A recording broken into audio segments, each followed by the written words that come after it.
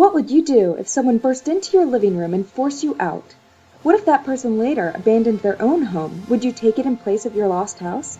What do these questions have to do with the federal prison on Alcatraz Island in the San Francisco Bay? Find out on today's episode of Footnoting History.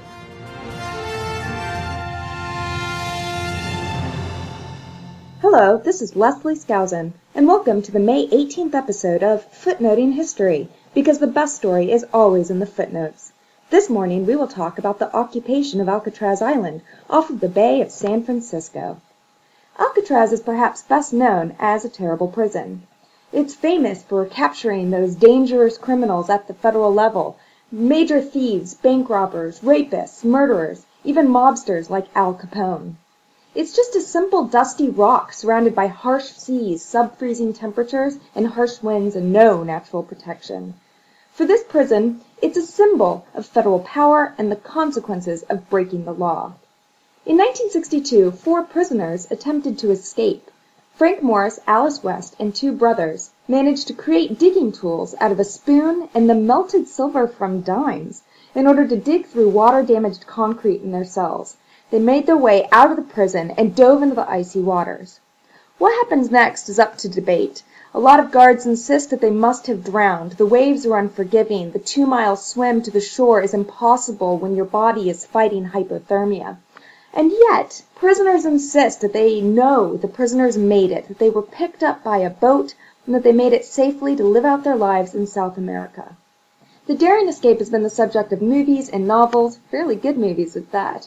But we don't actually know what happened. A year later, Alcatraz was closed down, and its prisoners moved elsewhere, just in case. So Alcatraz stands for imprisonment and restriction, but it also symbolizes freedom, the value of living a free life for those who were captured within its walls, plus the idea of seeking freedom through this daring escape and a series of other famous, well-known escapes associated with Alcatraz Island. There are a couple other ways that we could associate Alcatraz. From November 9, 1969 to June 11, 1971, Alcatraz also stood for the freedom of Native Americans. On November 9th, 5 men from a variety of tribes, including the Cherokee, Eskimo, Ho-Chunk, and Mohawk, got onto a boat tour of the San Francisco Bay. As the boat passed Alcatraz, these 5 men jumped off and swam the icy waters to the island. There they claimed the land for the group Indians of all tribes. They decided that this land was theirs by right of discovery. In fact, they claimed the land by drawing parallels to the treaty that had purchased the Manhattan Island centuries before. On November 20th, just 11 days later, 80 more Native Americans set sail to the island and began to set up camp. Among them were activists and students, even entire families with small children. It was an entirely symbolic way to mock the original European claims on North American land.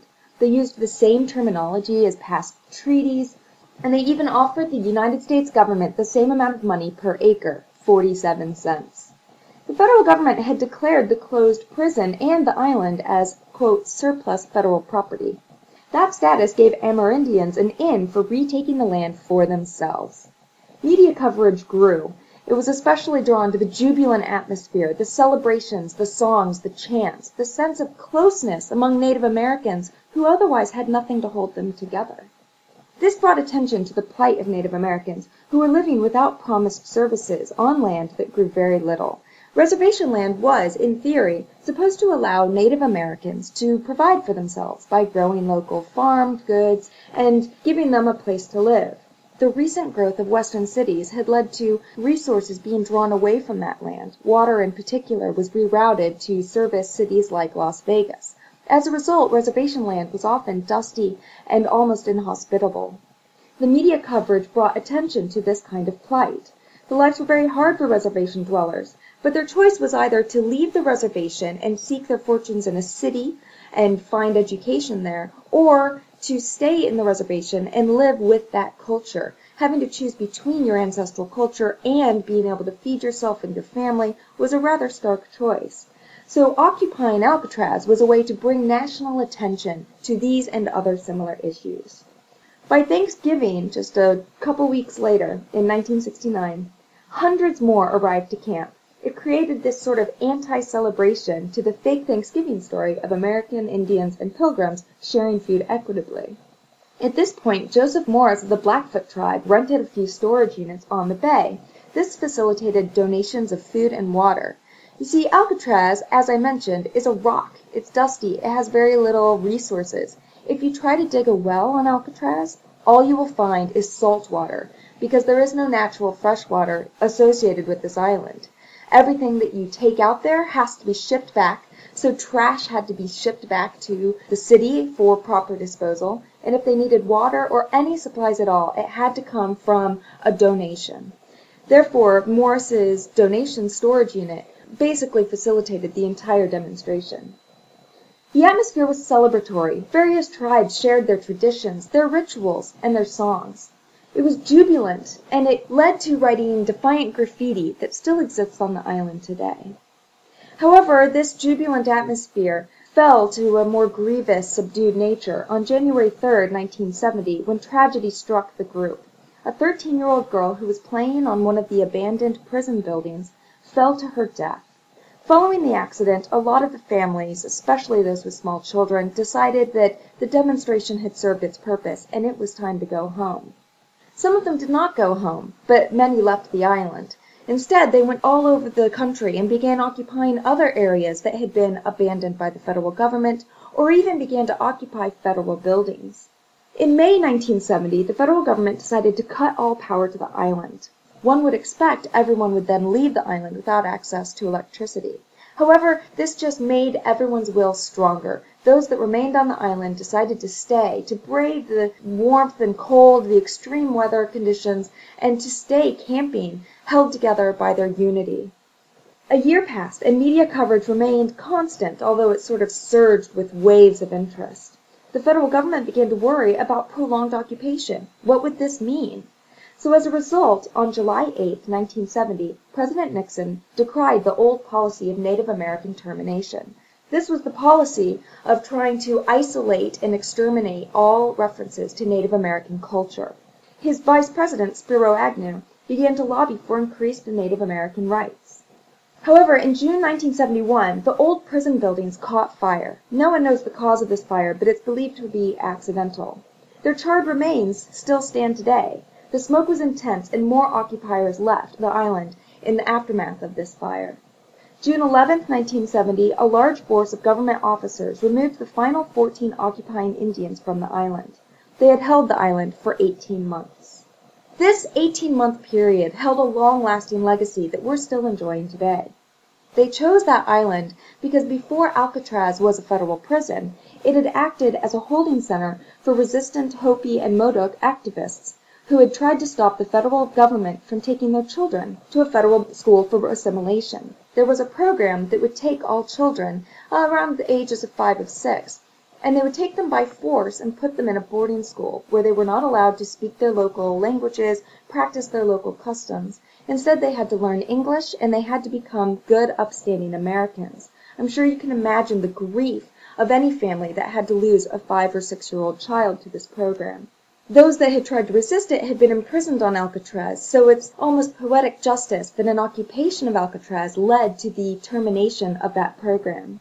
This event also brought together Native Americans from 554 separate tribes scattered across North America. And as a consequence of this occupation, there were 10 policy shifts. For example, Congress wrote and passed the 1975 Indian Self-Determination and Education Assistance Act. This promised autonomy for tribes to preserve their culture and seek self-definition. It also provided education on the reservation itself so that tribes would not have to choose between their culture and future opportunities. For another example, the Johnson-O'Malley Education Act introduced schools in the area, adding to the already existing Self-Determination and Education Assistance Act. The Indian Financing Act and the Indian Healthcare Act provided for loan opportunities to build new businesses and better opportunities for those living on the reservations while affording better access to health care. Nixon then created a secretary post for Indian Affairs. There was a return of lands according to unfulfilled treaties that were over 100 years old that had promised land to Native Americans but had never actually fulfilled those promises.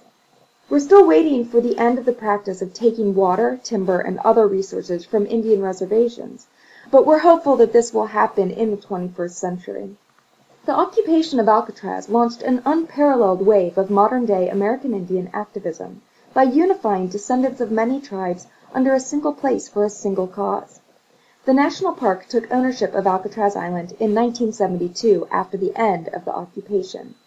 Since then, the Park Service has preserved the legacy of the famous federal prison, but they have curiously also emphasized this historic moment when Native Americans came together and occupied the island.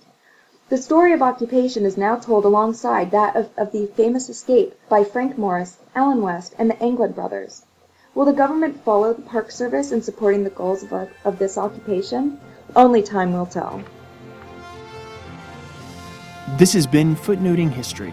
If you liked our podcast, be sure to check us out on the web at footnotinghistory.com, like us on our Facebook page, and follow us on Twitter at HistoryFootnote.